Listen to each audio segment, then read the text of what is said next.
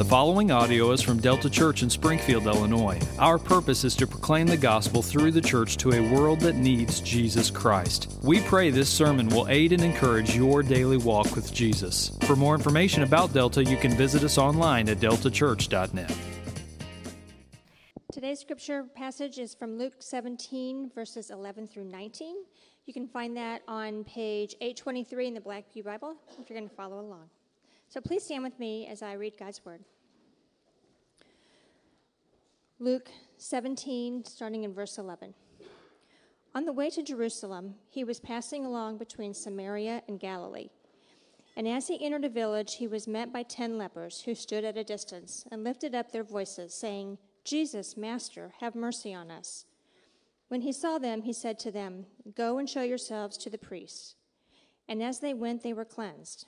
Then one of them, when he saw that he was healed, turned back, praising God with a loud voice. And he fell on his face at Jesus' feet, giving him thanks. Now he was a Samaritan. Then Jesus answered, "Were not 10 cleansed? Where are the 9? Was no one found to return and give praise to God except this foreigner?" And he said to him, "Rise and go your way. Your faith has made you well." This is God's word. Good morning, Jesus family. Well, we get the privilege of anchoring ourselves under the Word of God this morning. This past week, you've had a lot of voices speaking to you this week, yes, and some of them not always pointing you to Jesus. But this morning, we get the privilege of being able to come and hear our God speak to us this morning through His Word, amen? And so that's what we are here to do, is to listen to God through His Word, so that we can walk in obedience to our King.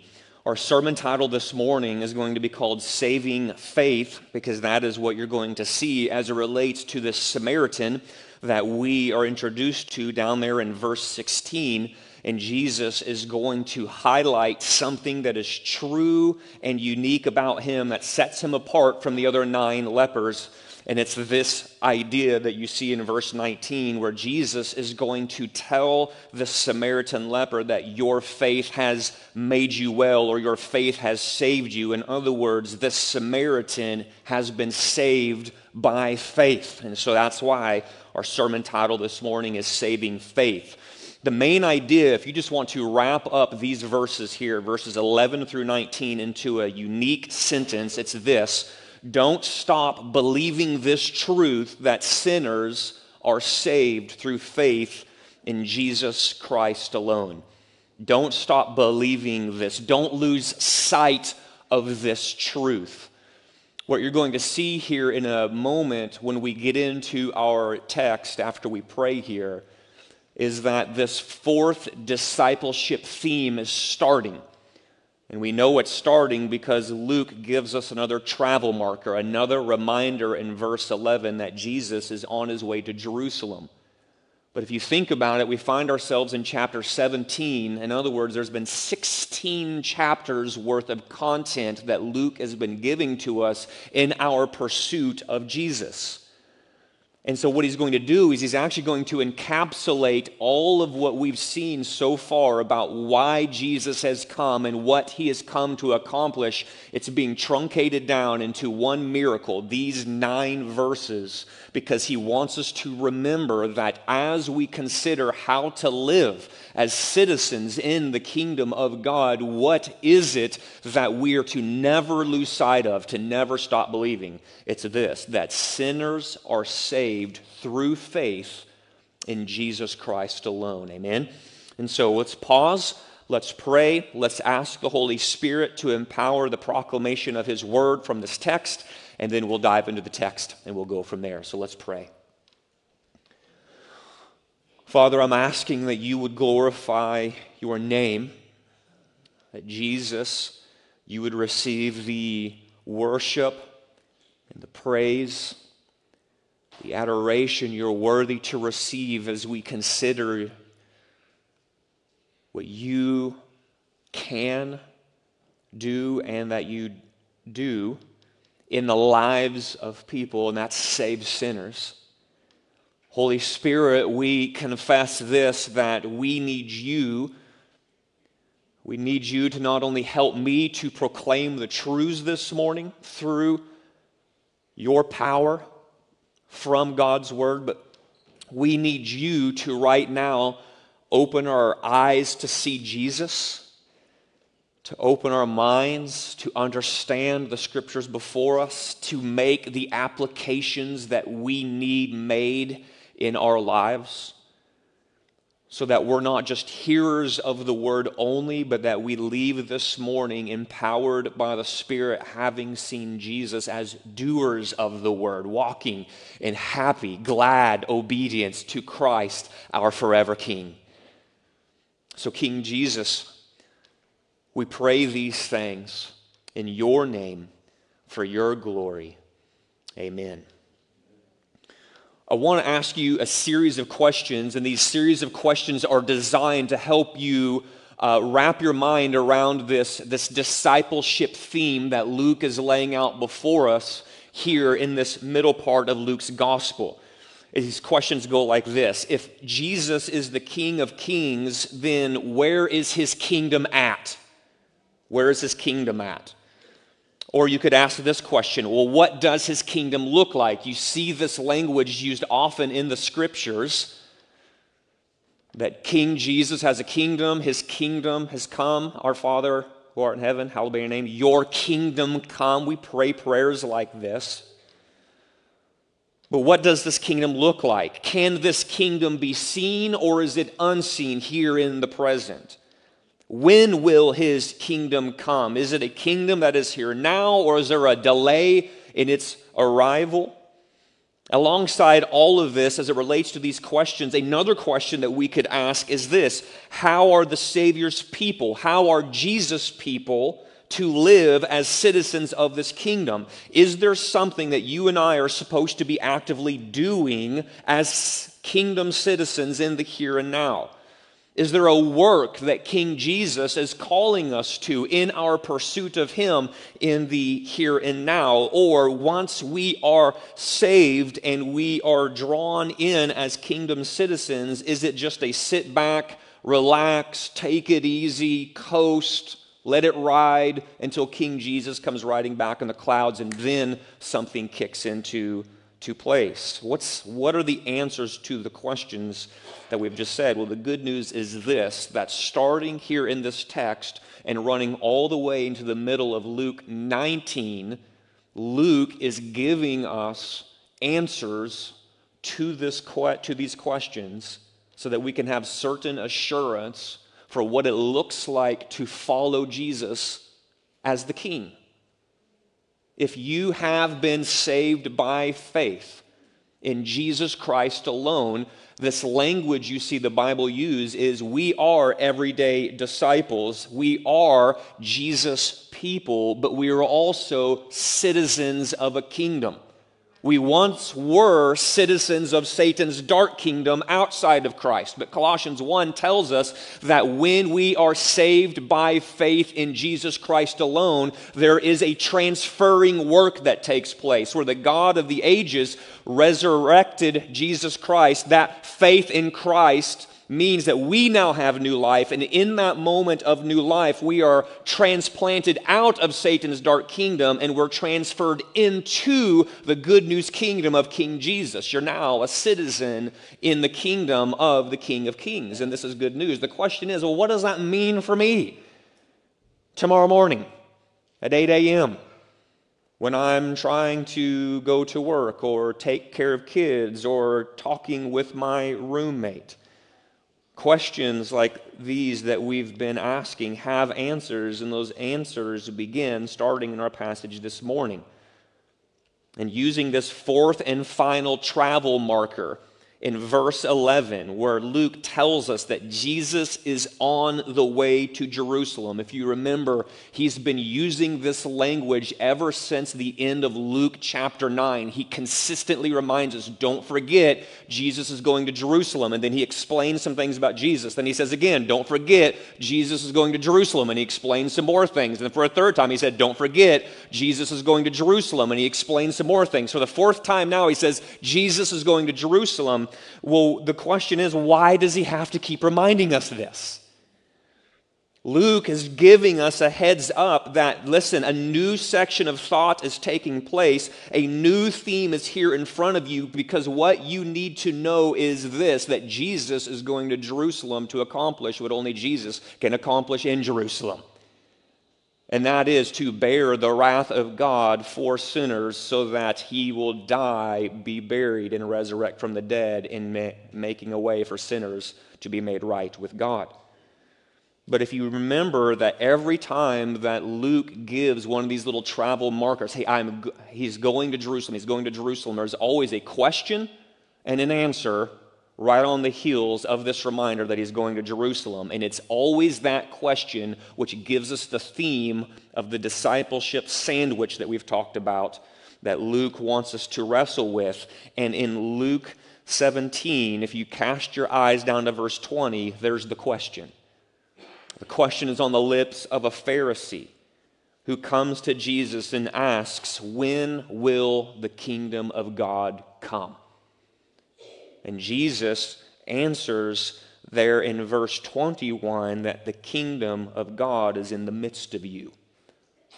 And then for the remainder of 17, 18, and through the middle of 19, Luke piles on evidence after evidence to help us wrestle with the realities of what it means for this fact that the coming of the Savior's kingdom is here in the midst of you. What does that mean for me as a daily pursuer of Jesus? Now, wrestling with this question, I'm doing my part in trying to help you see that this question here before us isn't something that we should just go, like, I don't know that I care, Pastor Jonathan, thank you very much. Right? Wrestling with the question, when will the kingdom of God come, for many of us might feel extremely unimportant right now. It might feel like this question has absolutely no bearing on your daily life. I mean, after all, many of us are just simply struggling to get by in our daily lives. Many of us are just struggling to figure out how to get kids to soccer practice, to get supper on the table, how to make sure our budget is bouncing so we can pay the bills. These are the things that consume real life and which consume many of our lives. Thus, spending what little mental and emotional energy we have left in the midst of all of these things on trying to figure out when God's kingdom will come, this question that's presented before us in Luke 17, it feels like I'm about to waste what very little precious resources I have left at the end of the day on something that I'm not quite positive is really worth me spending that kind of energy on. Anybody here? When will God's kingdom come? It's like, yeah, I don't know if that's the most pressing question in my life at this stage in the game. But according to Jesus, here in this text, actually nothing could be further from the truth. You see, everyday disciples are expectant people. And as kingdom citizens, we live with the concrete certainty that King Jesus, he is coming back. Amen? But we are also an in-between kind of people. So we're expectant people. Our eyes are on the horizon. There is a day when King Jesus, who arrived the first time as a little baby, is arriving the second time as the King of Kings, enthroned, white horse, and he's going to wrap up the end of the ages, and he's going to usher in the tangible, forever realities of his kingdom. And we live in light of that certain expectation, but we also live in light of this, that we're living in between those arrivals, aren't we?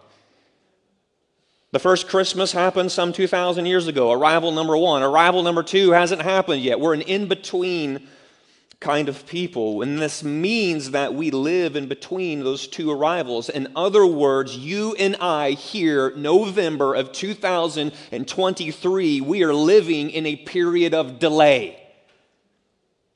But the danger in the delay, the danger that could potentially seize our heart and our mind, is that the delay and the monotony of life in the midst of the delay can rock kingdom citizens to sleep, and we begin to lose sight of how we should live in light of King Jesus showing up again. The diapers, the daily commutes, meal preps, meetings, all of these take place in the delay. Thus, the importance of our text this morning, where Luke is going to roll into this last slice of his gospel sandwich and say, listen, before we go any further, right, those two pieces of bread in Luke's gospel sandwich, right, chapters 1 through 9 were the bread, first piece of bread, all about this idea of like Jesus, here is his resume that proves why he has what it takes to accomplish salvation. Jesus just ain't some random nobody from Galilee.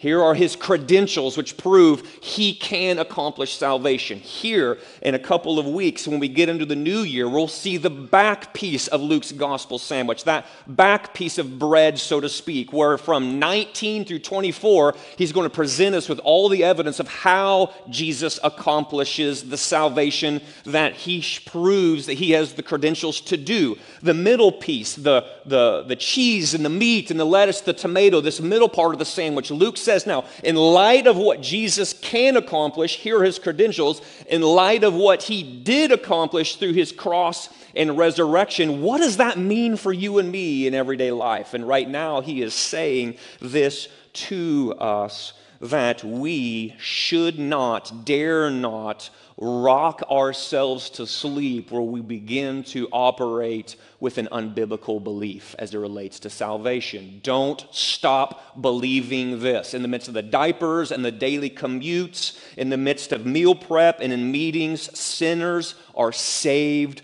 through faith in Jesus Christ alone. This isn't a back burner issue for the kingdom citizen. It is a front burner out in front of me every day, because whether it's me with my kids at home, whether I'm a teacher at Franklin Elementary, whether I'm an employee for the state, a nurse inside Memorial or St. John's, whether I'm a mommy, a daddy, a grandma, a grandpa, a child, a student, doesn't matter. The monotony of life in the delay is true, but don't stop believing this truth, that sinners are saved through faith in Jesus Christ alone. This is how we are to live in light of the coming of God's kingdom. We fight to keep in sight the bigger picture. Jesus is on the way to Jerusalem, verse 11, for a reason. He's going there to do what must be done so that sinners can be saved. So whether you are a Christian already or trying to figure out Christianity, actually this text of these 10 lepers being healed, it's actually a text for you, Christian or non-Christian, trying to figure this Jesus thing out. Because in the healing of the 10 lepers, we discover that the mercy and salvation we must have comes from Jesus Christ alone. So if you are already a Christian, these verses should land on you this morning and stir within your heart, praise God, that I have received mercy and I have found salvation through faith in Jesus Christ alone. It is an invitation to come and worship as this text is proclaimed. But if you are here this morning not a Christian, these verses are an invitation for you to come and see you can find the mercy you need for your soul, and you can find the salvation you need in Christ alone. So come and pay attention to the 10 lepers. Notice point number 1, verses 11 through 16, is this, that you and I need the mercy of Jesus. You and I need the mercy of Jesus. So in your copy of Scripture, look at your Bible. Have it open there, starting in verse 11. Notice how the text begins. Here it is. On the way to Jerusalem, he, Jesus, was passing along between Samaria and Galilee. And as he entered a village, he was met by 10 lepers who stood at a distance, lifted up their voices, saying, Jesus, Master, have mercy on us. So what we have here is a picture of men who know their desperate need. They're not a confused group of men. These are men who know their desperate need. Thus, they issue a request for mercy. That's what you see in verses 12 to 13. They are men in need of mercy. They know where they can find mercy, and so they go and request, Jesus, Master, please give us mercy. Show us mercy. Notice that because of their leprosy, they must stand at a distance. If you remember from our time not too long ago when we were preaching through the Old Testament book of Leviticus, that this little phrase makes sense. If you had the disease of leprosy, a skin disease, you were not to be in community with your family, in community with your city, your neighborhood. You had to be separated. You had to be isolated. You had to stand at a distance from people. And unless you as a leper were healed, your lot in life was isolation. But notice that this isolation that separated them from their community and family around them, it did nothing to dampen their desperation. See, some of us stand, live, go to sleep, work, eat in isolation because of our sin.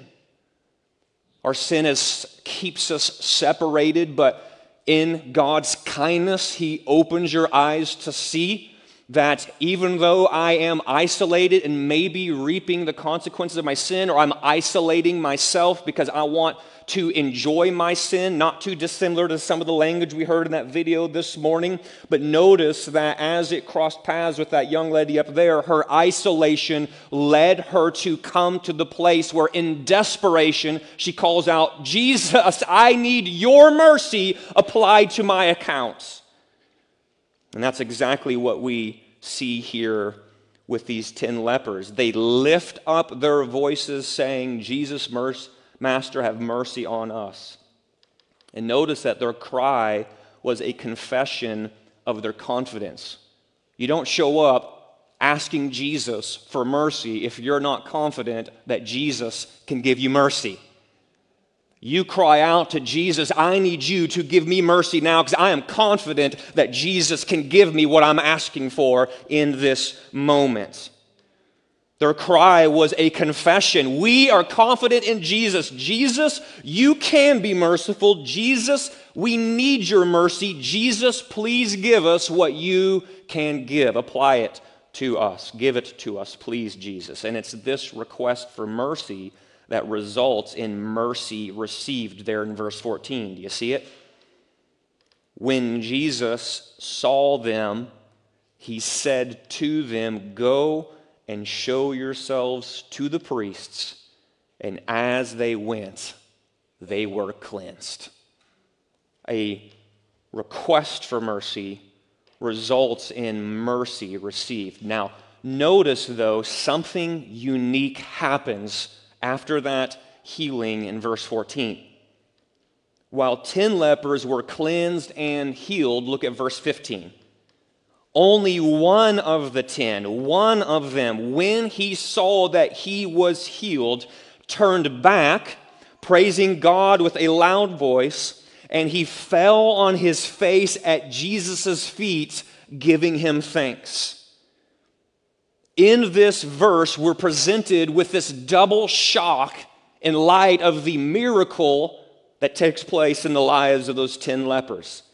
The first shock is that one of the lepers was a Samaritan. Do you see that there at the end of verse 16?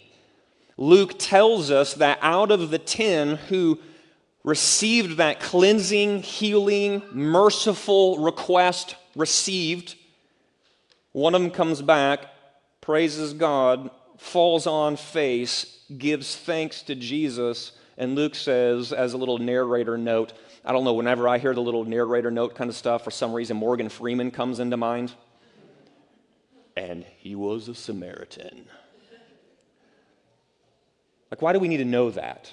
Like, what's going on here? There's a shock kind of aspect going on here. Remember this, in the eyes of Jesus' Jewish audience, this Samaritan would have been the most unlikely of people to be saved.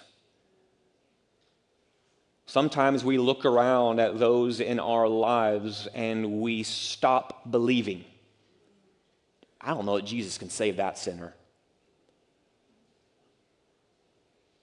I mean, there's messed up, and then there's messed up, and then there's like a whole nother level of messed up, and this man, this woman is like light years beyond like that level of messed up. I mean, there's sinners and there are sinners, and this person is a sinner, and I'm not sure if Jesus has what it takes to be able to save a sinner like this. Remember of everything that we heard in the last theme. Remember, someone came to Jesus and said to Jesus, will those who are saved be few? And Jesus said, let's not concentrate on the few. Let's ask this question, will those who are saved be you? Are you right with God? Because Jesus then goes on to respond, many are going to be saved. People are going to be coming from north, south, east, and west into my kingdom, if we want to use this language. This isn't just a Jewish thing. There will be Jewish people saved, but there's going to be people coming from north, south, east, west. Then remember what he said, that those who are last will be first, those who are first will be last in response to this question. In other words, there's people we look around and go, okay, if someone's getting into heaven, this cat's getting into heaven. This man, this woman, they seem to have it all put together. They seem to be living in a way that makes right. They're very religious. They bring their Bible. They pray the prayers. They do all this stuff, but we're going to be surprised in heaven one day to find out, like, where is this person at? And they're not going to be there. The ones that we assumed would be first are actually going to be last. Why? Because they're banking in their works and good deeds to get into heaven and not on Jesus. And there's people you're going to turn around and look at and go like, you're here? Why on earth are you sitting with me at the supper table of the Lamb enjoying the eternal feast with Christ the King forever? Because they'll say something along the lines of the lost son in the parable of the prodigal son. I came to my senses one day and I saw that the Father loved me, so I went to my Father and said, Father, I confess before heaven and earth, I've sinned against you and I've sinned. And then God stopped us off right in that moment and said, saved by faith. I think the reason why Luke puts this little narrator little thing, now he was a Samaritan, is to simply remind us there are going to be folk in heaven, kingdom citizens, eating with you at the banquet, the royal banquet of King Jesus for all eternity, and there are going to be people that are going to blow your mind. Don't stop believing. Jesus is in the business of saving sinners. Amen? Some of us could get up here and be like, bro, like if you knew like 1/10 of my life and how I came to saving faith in the Lord Jesus Christ, you would assume that I would never be here based upon the details of my life. But Jesus is a Savior who is drawn to sinners and sufferers, and he plucks us up out of the muck and the mire of sin, and he sets us on the solid rock of himself. Are you striving to enter through the narrow door of Jesus Christ for salvation? Some of us here are the Samaritans. And I think that's why Jesus highlights, or Luke highlights, this idea of this shock. Because we've learned through Luke's gospel that Jesus is in the business of receiving sinners. He's in the business of calling all sinners to repentance. And praise God that it's not just proper upper crust, white collar sinners. But praise God that Jesus Christ is calling Luke 15 younger son pigsty sinners like me and like you and some of us are. Amen? Now, that's the first shock. The second shock, though, is this. The second shock is that while 10 out of 10 lepers were cleansed, guess what? Only 1 out of 10 turns back to Jesus. You would assume 10 out of 10 cleansed and healed would result in 10 out of 10 forming a little song group, and they would just all start singing their praises to God and start falling on their face, but it's not. Only 1 out of 10 turns back to Jesus. 10 out of 10 lepers were ready to acknowledge the power of Jesus to heal, but listen, only 1 out of 10 had genuine interest in the person of Jesus himself. It seems that for 9 of the lepers, Jesus was a commodity to be used. Jesus was a means to an end. They wanted the gift and not Jesus the giver. They wanted Jesus' benefits but cared little for Jesus himself. Notice the kindness of King Jesus. John 2 tells us Jesus knows what's in the hearts of men, and yet in his kindness, he still heals those 9. He cleanses the 9, but the contrast stands out of those 9 versus that 1, that there is something going on different at the level of the heart for this one Samaritan leper. There's something going on there where he, with his 9 companions, go, we need to get to Jesus. Jesus has power. Jesus can heal us. Jesus can be merciful. So for the 10 of us, we're going to go and we're going to find Jesus. But apparently for the 9, there's something different operating there at the level of the heart in contrast to the 1 where it seems that the 9 wanted Jesus to heal them for healing's sake, but for this 1, they wanted Jesus to heal them for Jesus' sake, for his glory, for his honor, because I'm going to rest on Jesus and his power and his ability to save me. So there's the contrast. It's the shock. The Samaritans turning back to Jesus. The Samaritans praising God. His falling on his face at Jesus' feet. His thanksgiving. What is all of this? It's evidence of a life truly changed by Jesus. You're going to read about it in Nicodemus. Do you remember the Nicodemus story?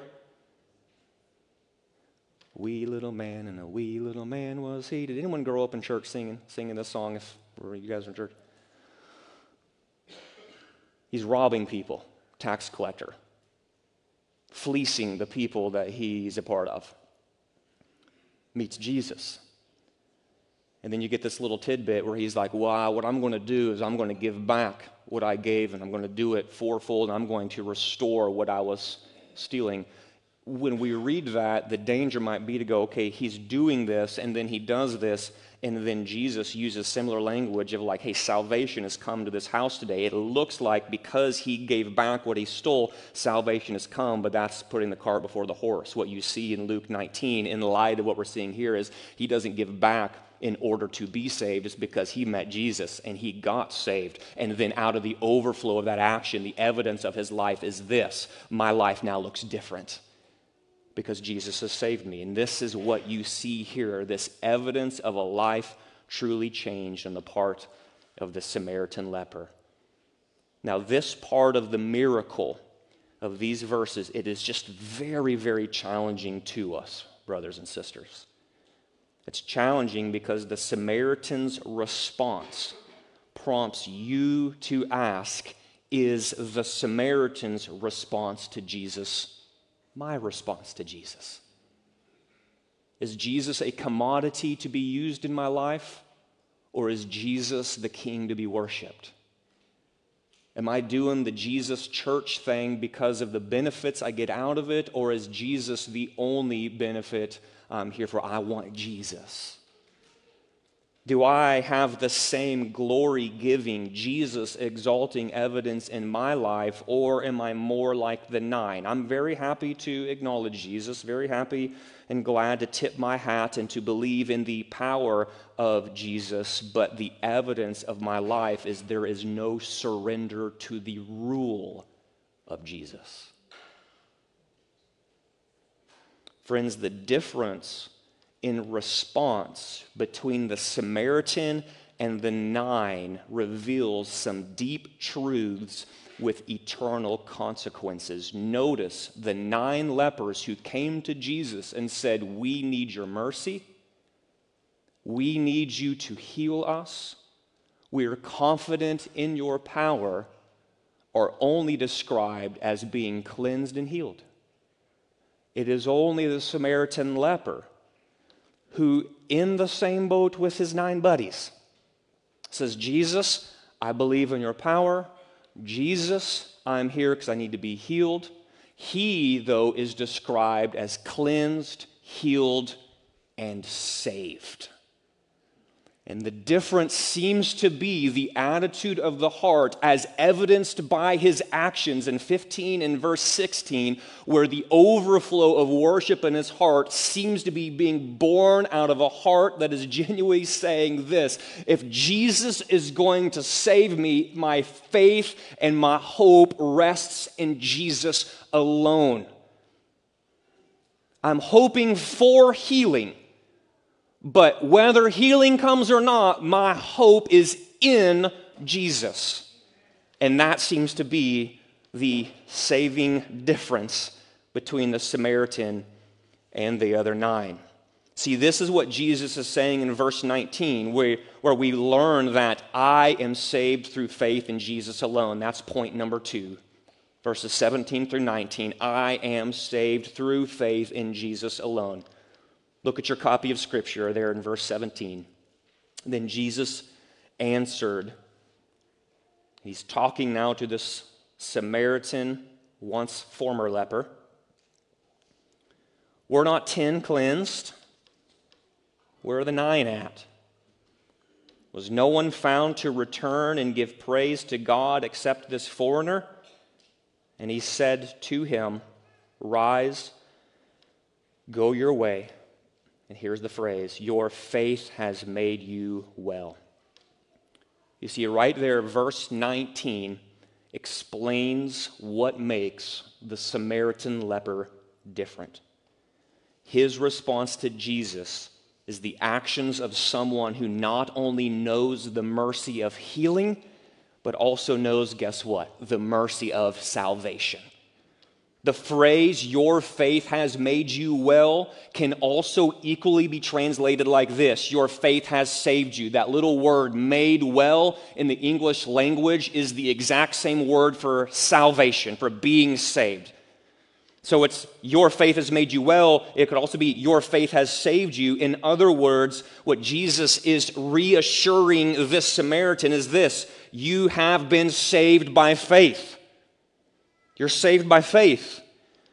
And what we then begin to notice is this little phrase seems to pop up a handful of times throughout Luke's gospel. So if you go back into chapter 7, verse 50, where the extremely sinful woman comes breaking into a party and bows down at the end of Jesus' feet, cracks open the perfume bottle, and everyone is looking at her going, what on earth does this raunchy sinner have any right to be here?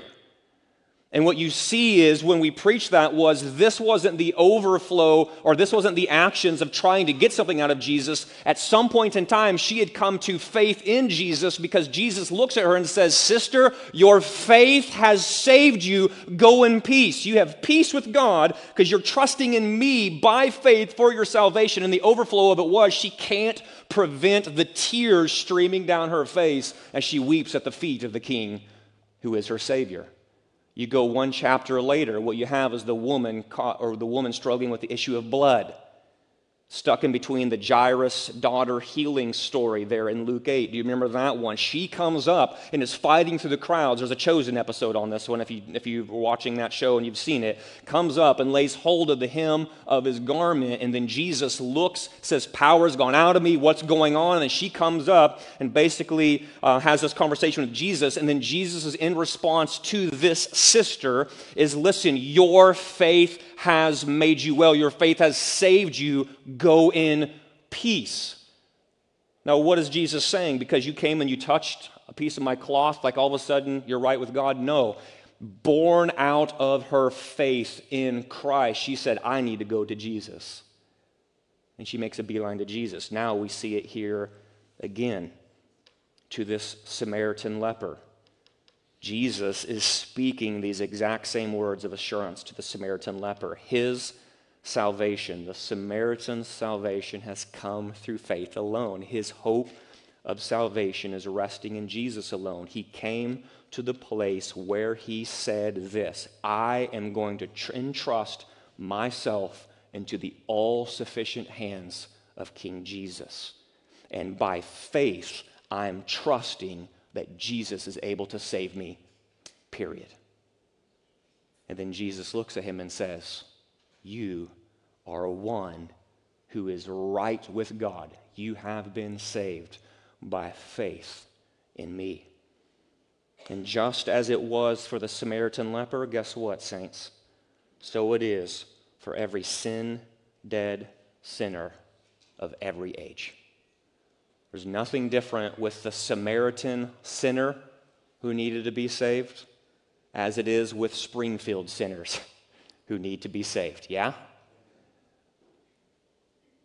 We too must be saved through faith in Jesus Christ alone. This morning, we saw two little ones, Judson and Karis. They got up and they went public in their trust that Jesus Christ is able to save sinners, just like the Samaritan did back here in this account in Luke 17. And the question for you and me to wrestle with personally, and the question then to wrestle with for those in our life around us is this: have you come to the same place where you are trusting in Jesus Christ alone for salvation? Let's pray. Jesus, you are truly worthy of all praise, glory, and honor. Jesus, you are truly worthy of us coming like the Samaritan, turning from sin, turning our back on sin, turning and running to you, praising God, throwing ourselves down at your feet, worshiping you, giving you thanks for the salvation you can bring. Lord, would you do this in the hearts right now of those who would say, Jesus is my Savior? Would you stir up a heart of worship? Would you stir up the joy of salvation? Would you stir up within us the delight that comes from casting our mind to the day that Jesus Christ saved us, and then glory and worship in our seats and here in a moment in song as we consider the good news that Jesus is a Savior who saves sinners. But Lord, for some of us, we might be here this morning and we're not there. We can say with certainty, like, that just doesn't describe me.